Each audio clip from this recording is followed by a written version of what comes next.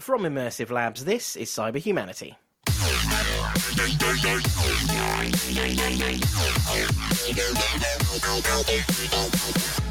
Hello all, I'm your host Chris Pace, joined once again by Immersive Labs Chief Cyber Chap Max Vetter. Hello. Product Guy Paul Bentham. Hello.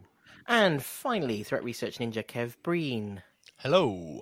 In these podcasts, we try to focus on the human side of cybersecurity with a bit of tech thrown in, social engineering, hacker motivations, cyber crisis scenarios, and more. And essentially, these podcasts come in two flavours, either us ranting about themes close to the hearts of security types, or us chatting about threat and security stuff from recent weeks. And this episode is one of the latter. Now, we're going to begin this week by looking at a story about the CISSP, or CISP, which comes across very badly in audio because it's all S's and P's. But I'm going to say CISSP, which is a security certification. I'm not going to call it a qualification. That's a debate we're probably going to have in a minute.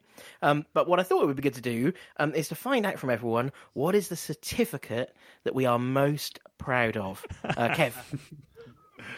The one I'm most proud of is a 4-week cross-country military driving course. Paul? I thought I was going to do a joke one. Now you've made it like a proud thing.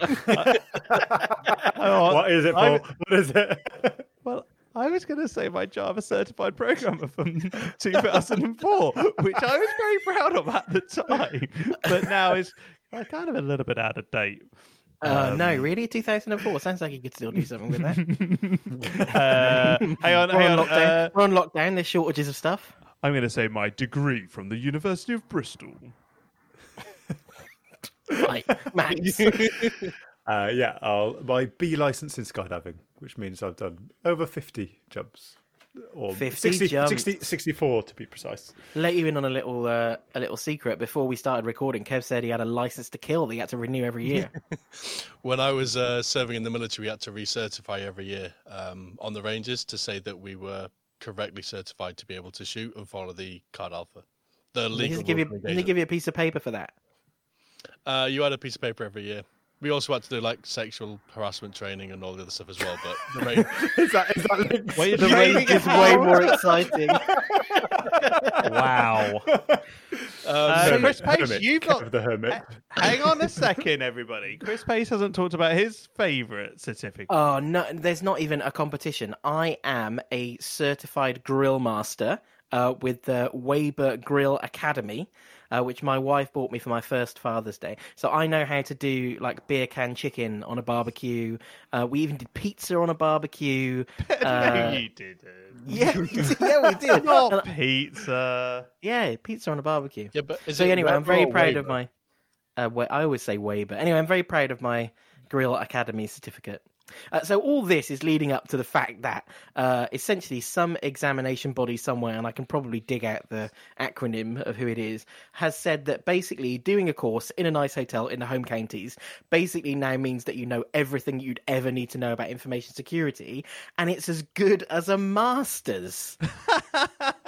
And so I guess that leads to questions about what actually is in a CISSP and what's it useful for? Why is it useful? Is it useful at all? I'm sure everyone in the group has views. I should also caveat this by saying we're very aware that we work for a company that provides a method for delivering cyber skills. So we're going to attempt to be as unbiased as possible. I'm not going to try to be unbiased. Okay. Well, I will attempt to bring the balance. 4 years to get my masters, so I'm gonna. That's the bar. Yeah. So it's just the time that it takes. So I turned up. It's a 5-hour exam, so 5 hours. It took everybody else 4 years as well. Like it wasn't just me. I'm not like a remedial. Twitter is pretty aflame about this. People are mainly annoyed that you also have to keep paying for it. So there's a thing with CISSP where once you've done it, it costs you money to do it in the first place, and then every year you have to hand over money to someone to basically keep that certificate. Yeah. Would you have to do another test every year? No, not a test. You just have to recertify it and then show you've got CPE credits, which will allow you to recertify and pay money. So they just take money for nothing, basically.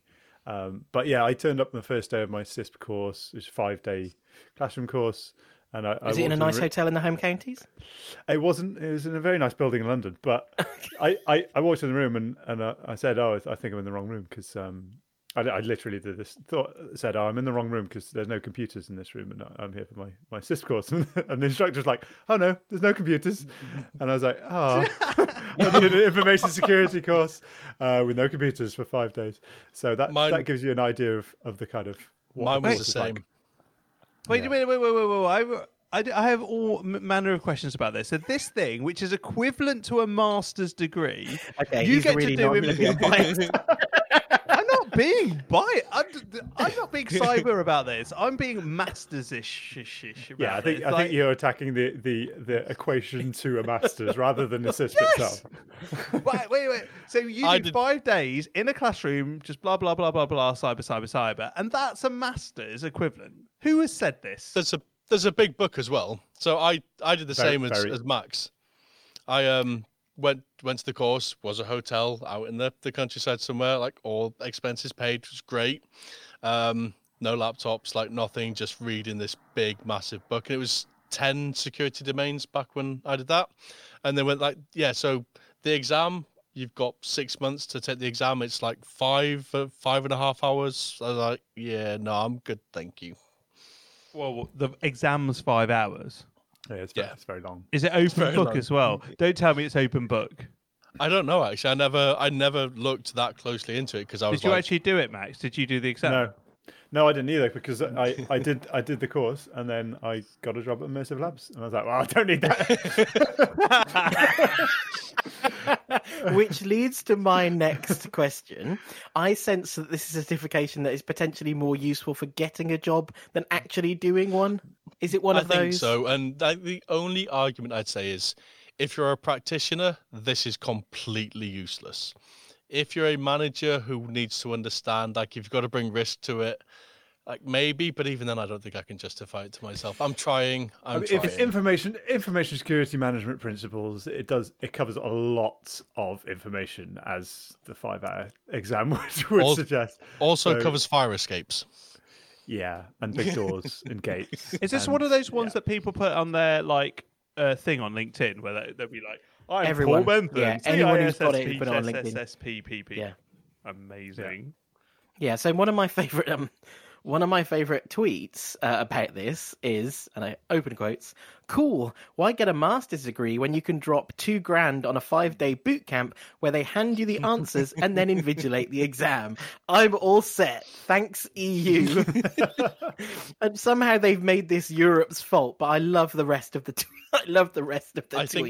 And that's the problem, isn't it, with the cyber certifications, is that you only do it for the certification. So if you don't get the certification, you're not a happy customer.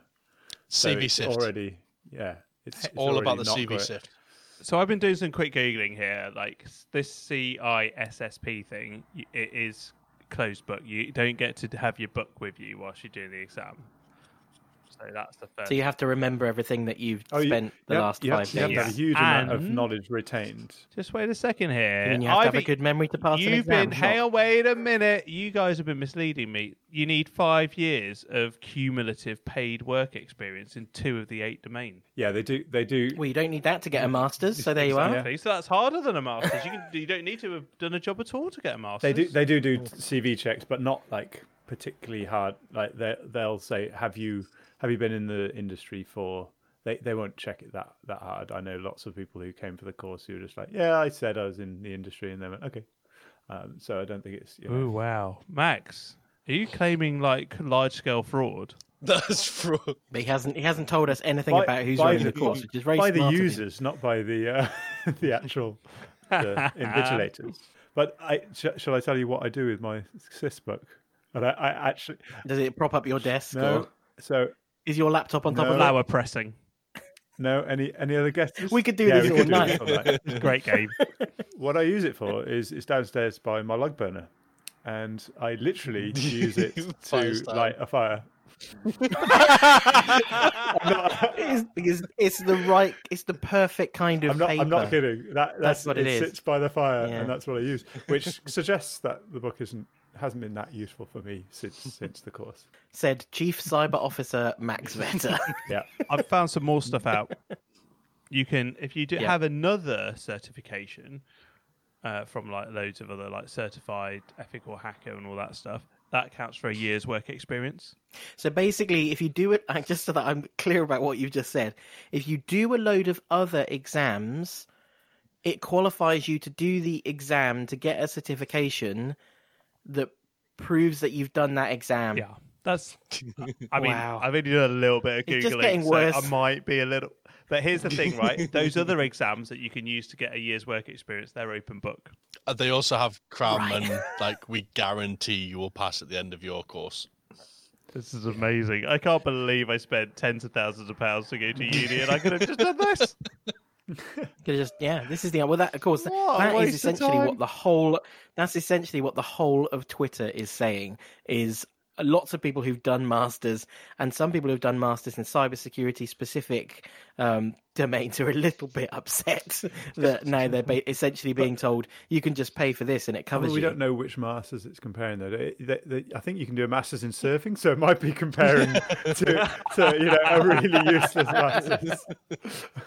How much does this thing cost? How much we pay? How much you have to pay for it?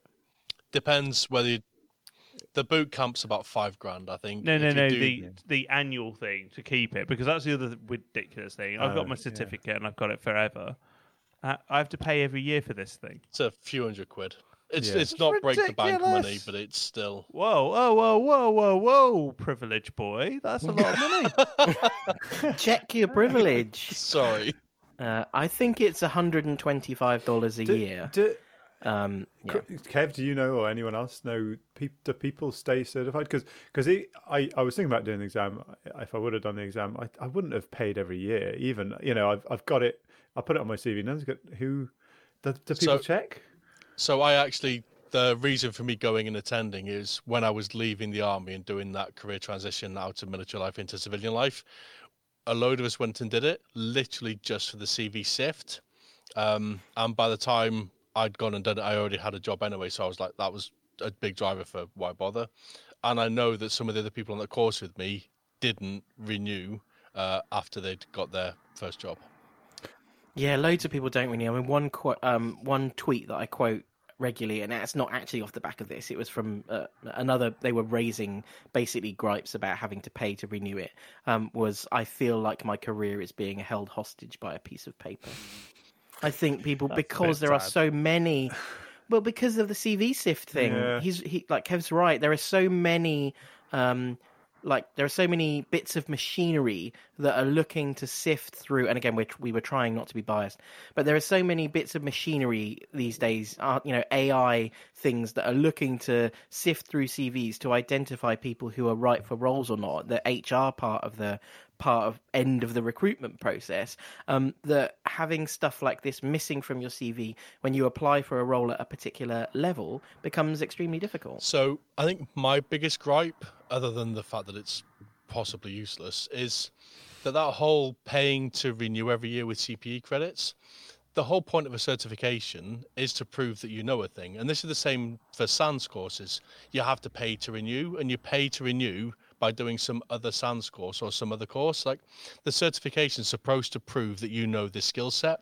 Doing some other course and then paying, I haven't learned, I haven't refreshed, I'm not proving anything. It's literally just a way for them to make money. It's not continuous development.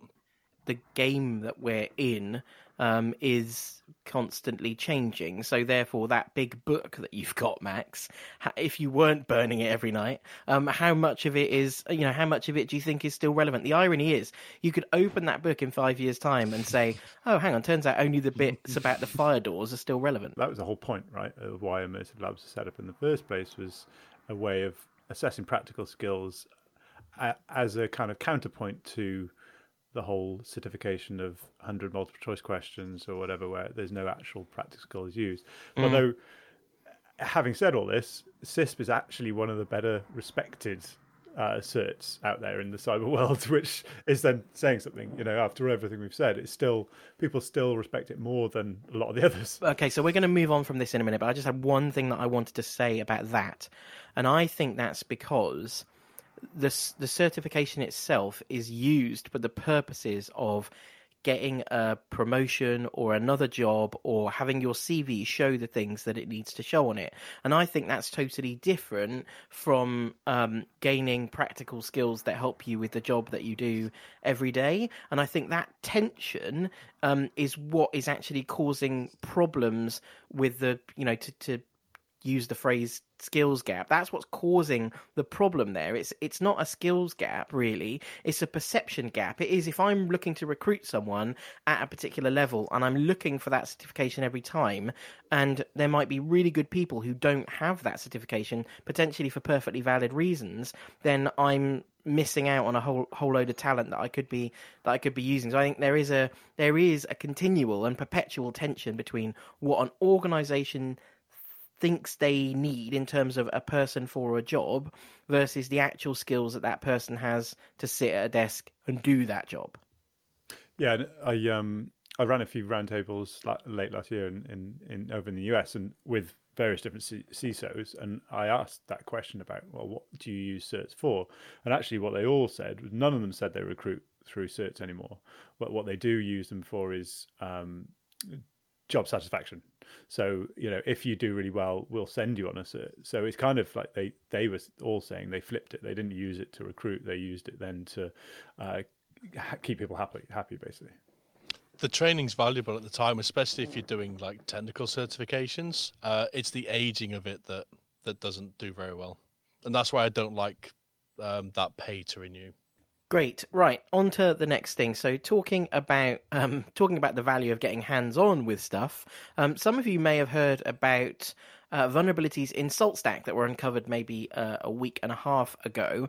And Kev's just going to take a bit of time to talk to us about what those vulnerabilities were all about. What did they find? What's happened? Why is everyone so frantic about it? So this was So let me roll back a bit. So SaltStack is a tech stack which is used for like orchestration across organizations. So you use it to build machines, to control them, to do distributed installations, and that kind of stuff. And it's very, very powerful.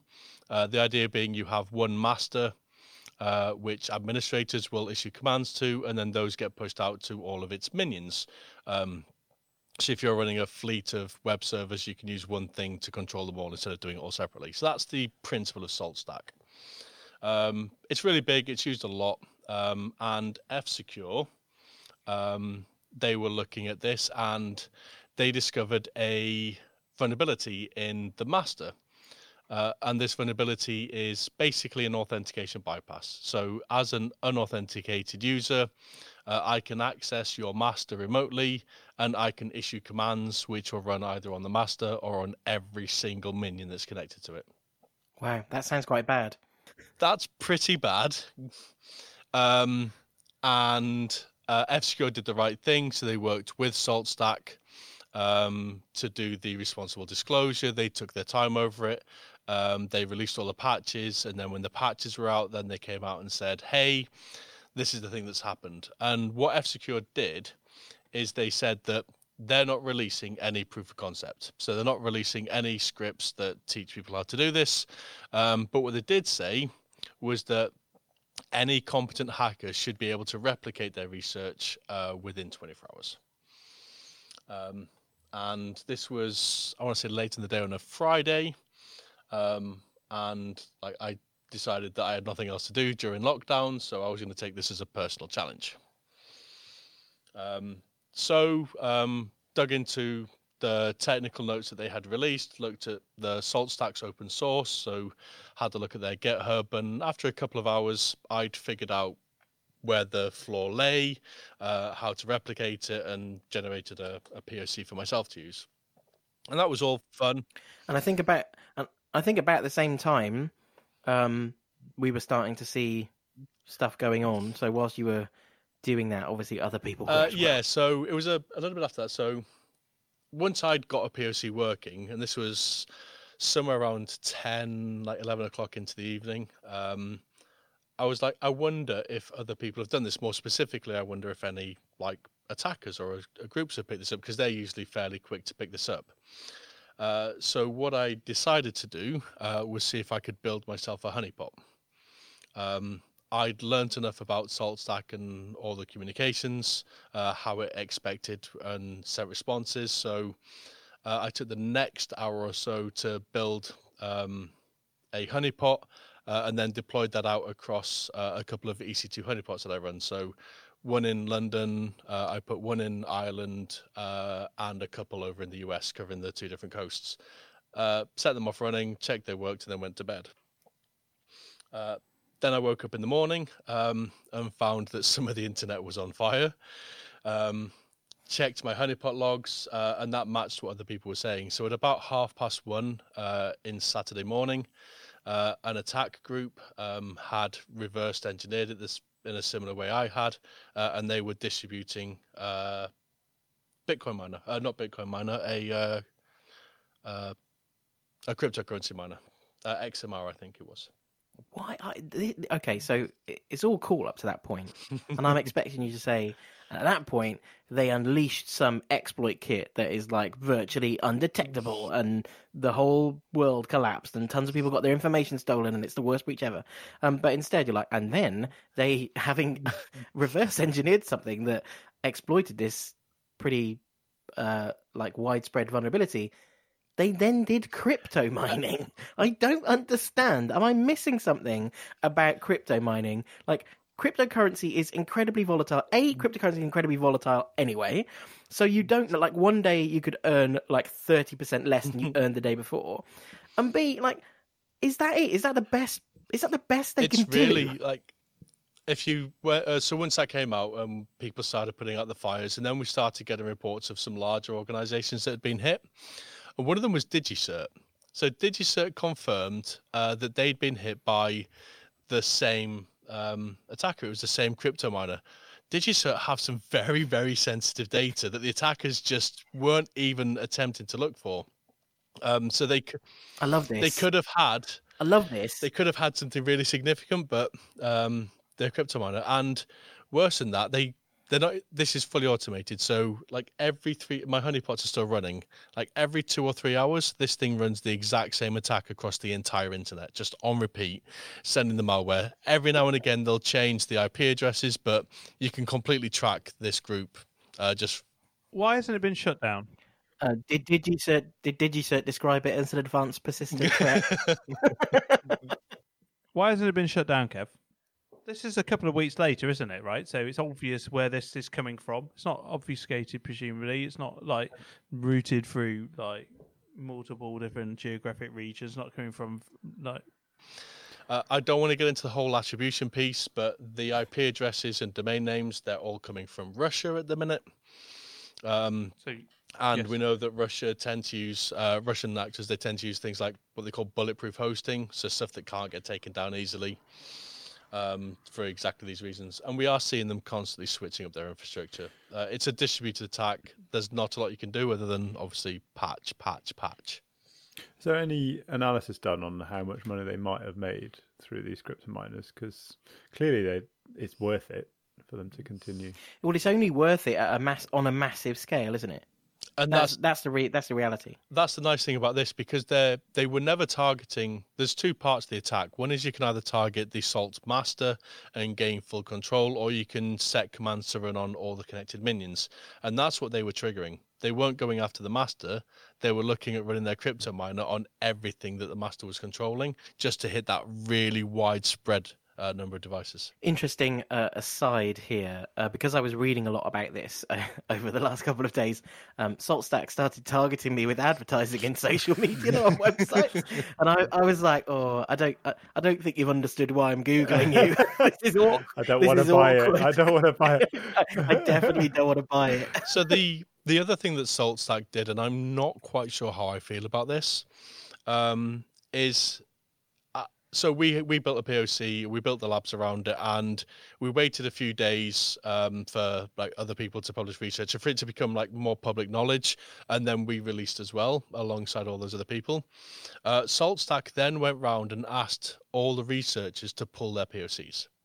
What, directly? Directly. Like they came to you directly and said they came to us directly. They Wow. they went onto our GitHub accounts. They opened an issue asking us to basically embargo them until the 15th of May was their request. Is that normal? Absolutely not.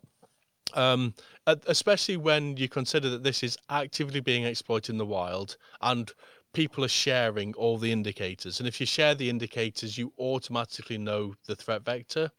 So it's a really weird thing for them to say it's fine for the attackers to have it, but researchers, absolutely not. Yeah, it feels to me like if you're on the right forum with the right other Russian people, you're probably sharing this around anyway. So what difference does it make at this point? A sophisticated attack group is running with this.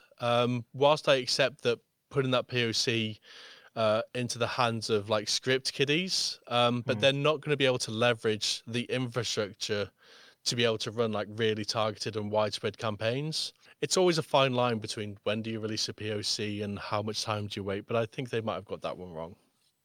So Kevin, just on this question about why DigiCert is just all crypto miners, but you are in SourceK though, aren't you? I mean, if I was,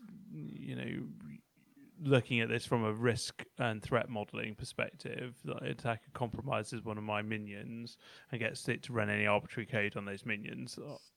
Are we worried that surely we're assuming those minions are isolated from the rest of the sensitive data in the company? That's entirely dependent on what you're orchestrating. They might be your production servers, which are building and releasing new certificates. They could be releasing new software. They could have builds. They could have sensitive encryption keys. There's a lot of data that could be on there. But conversely, you're right. It might be something, those minions might be something really innocuous, like temporary test builds, which are spun up by a minion. So that is something that, as an organization, you'll have to do your individual use cases to determine your own risk. So to me, all that stuff is super interesting, obviously, but I still love the fact that the best they could do was crypto mining. And I think it's just classic, and that in a way, it's classic of the whole, like, oh my God, it's a terrible threat, like information security, like everything's at risk. And then it's like, oh, they deployed a crypto miner. And this isn't the first time we've seen this. If we look back to Bluekeep, so Bluekeep was forewarned that this thing is going to be massive. It's going to burn the internet down, like WannaCry levels of pain. And then Metasploit released the module after nobody did anything for months, and somebody deployed the Metasploit module en masse to deliver cryptocurrency miners. I feel like that's the lowest bar of entry. But I love the fact that it's on a knife edge. So basically tomorrow they could deploy some horrible bit of ransomware. So we'll all look forward to that. I think the rationale was that there was so much warning given out that's the only attack group that was left. Like nobody else figured it was useful to do anything with it except for those cryptocurrency miners. Although the same can't be said for the SaltStack one, because it was within 24 hours we were seeing live attacks out in the wild.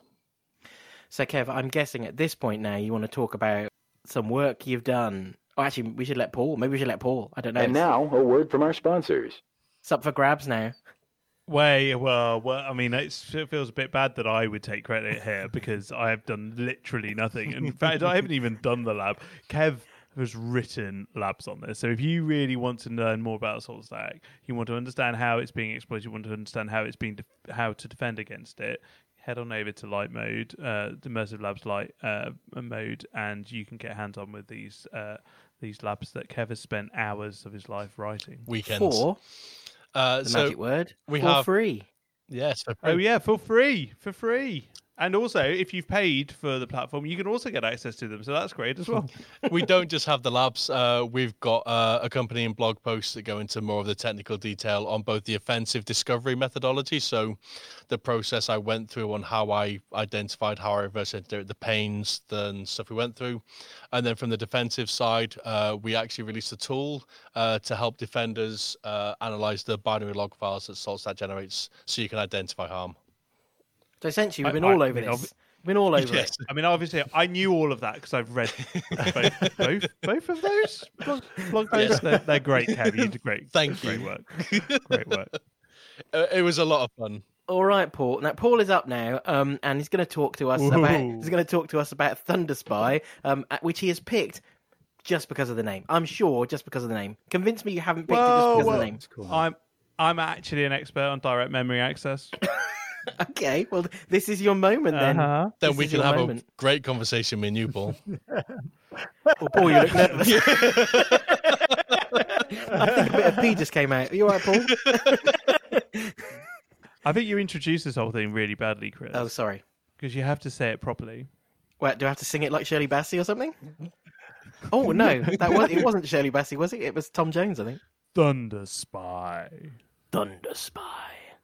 I mean, amazing. I mean, we talked about this before, or we'll talk about it in the future. I can't remember which. But the point is, Thunder Spy is a great name for a vulnerability, isn't it? It's the best, right?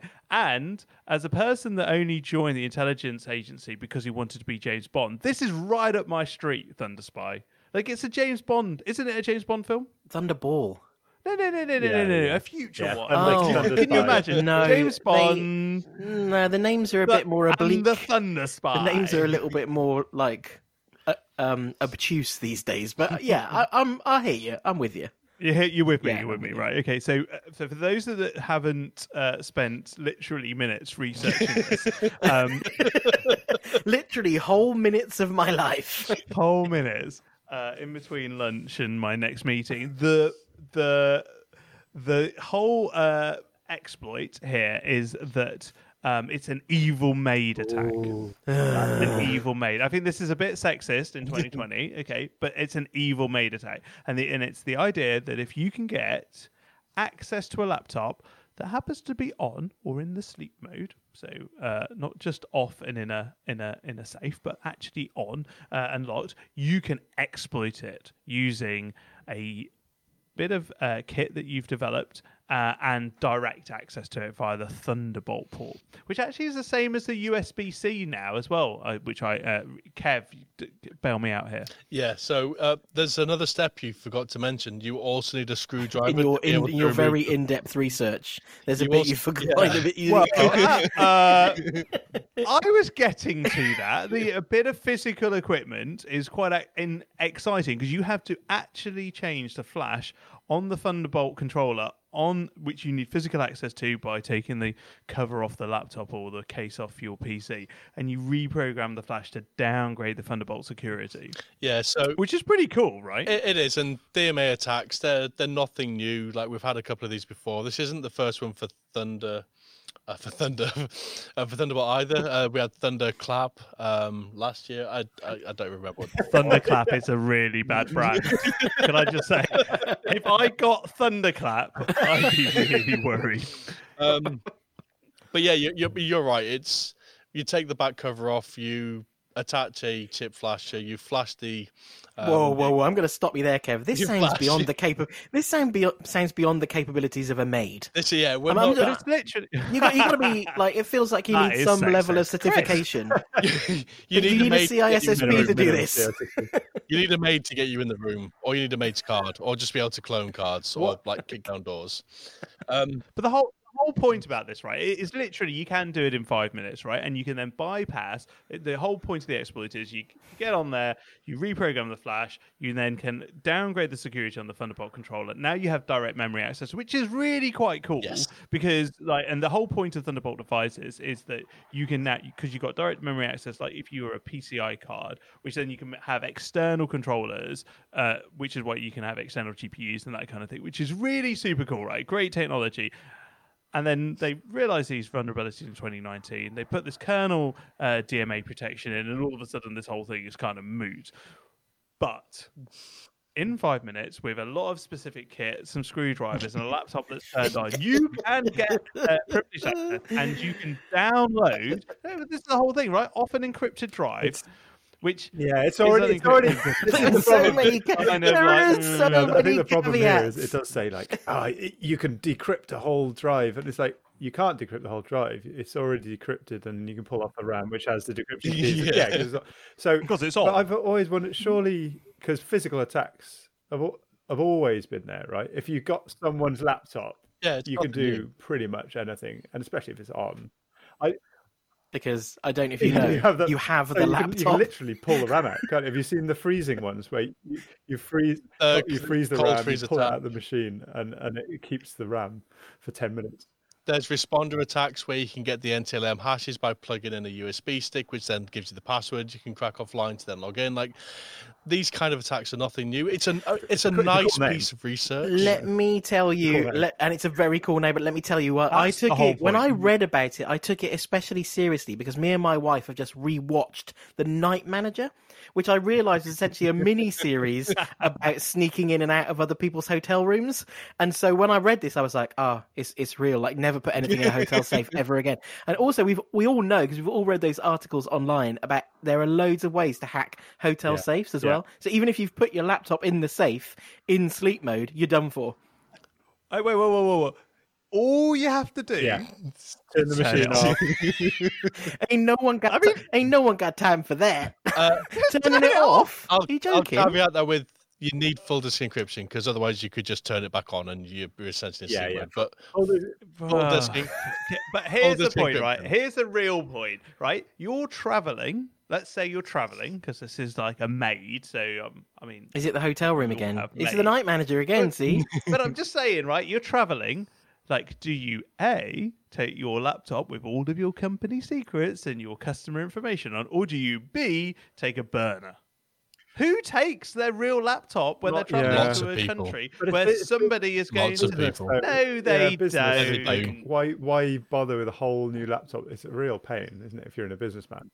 Burner laptops. Surely you two of everybody take burner laptops when you travel. I do. I have my Chromebook, and my Chromebook is blank until I get to wherever I want to be. Then I set up whatever profiles I want. And you take a burner phone as well, right? I don't do burner phones. I'm not that scared about privacy.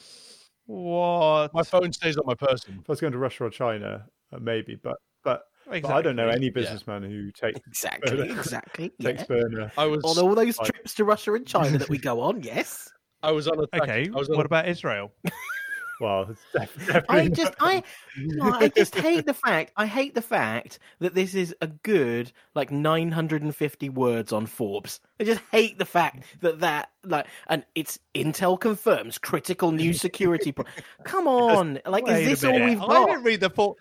It's not the Forbes article I spent minutes researching. I went straight back to Eindhoven University and read their research paper. I've leapt to the media again. There is comments from a spook which says in inverted commas. It wasn't me. It wasn't me. They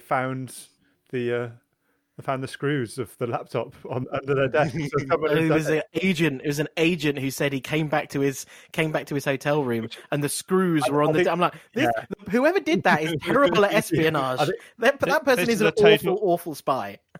A total true story. One time in a hotel room when I was abroad. Where's this going? My hair that I'd stuck with water across the gap fallen off. Someone probably came to turn you down. I've seen, which is an experience you're probably used to. I've seen that. I'm sure for my nephew about Spies for Dummies, and that's Bond quote. Come on, stay with me. Somebody tell me which Bond film that's in. Oh, I don't know. Come on. People, sure not sci-fi. We're not all like you and Alan Partridge with your Bond marathons.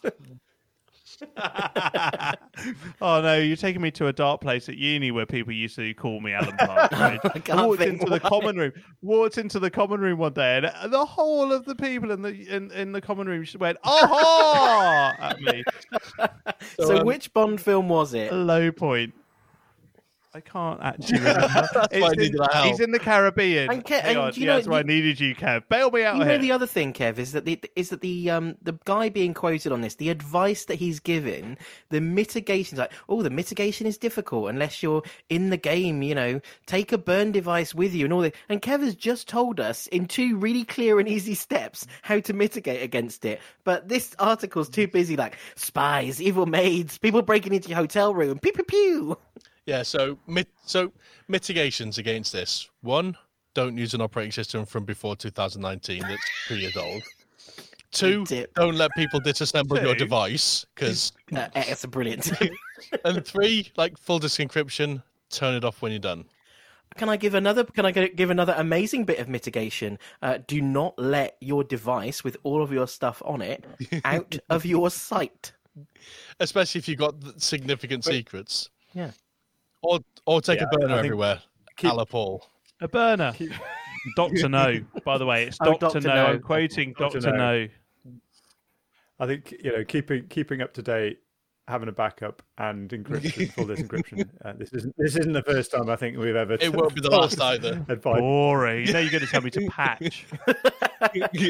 Well, yeah, update your operating system. Hey, do I get one of those certificates that I can pay for that advice? Yeah. You're an expert now. I've got a towel. I got a towel I can sew them into.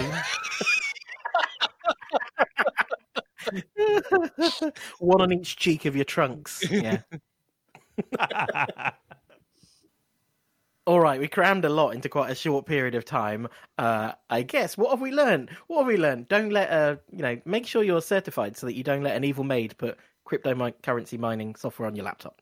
Anyway, if you've enjoyed this podcast, please do subscribe, rate, and comment wherever you get your audio content. And if you want to know more about Immersive Labs, including accessing those free labs on light mode, you can find us at immersivelabs.com or follow us on Twitter at Immersive Labs UK. Until next time, from all of us, goodbye. Goodbye. Goodbye. Bye.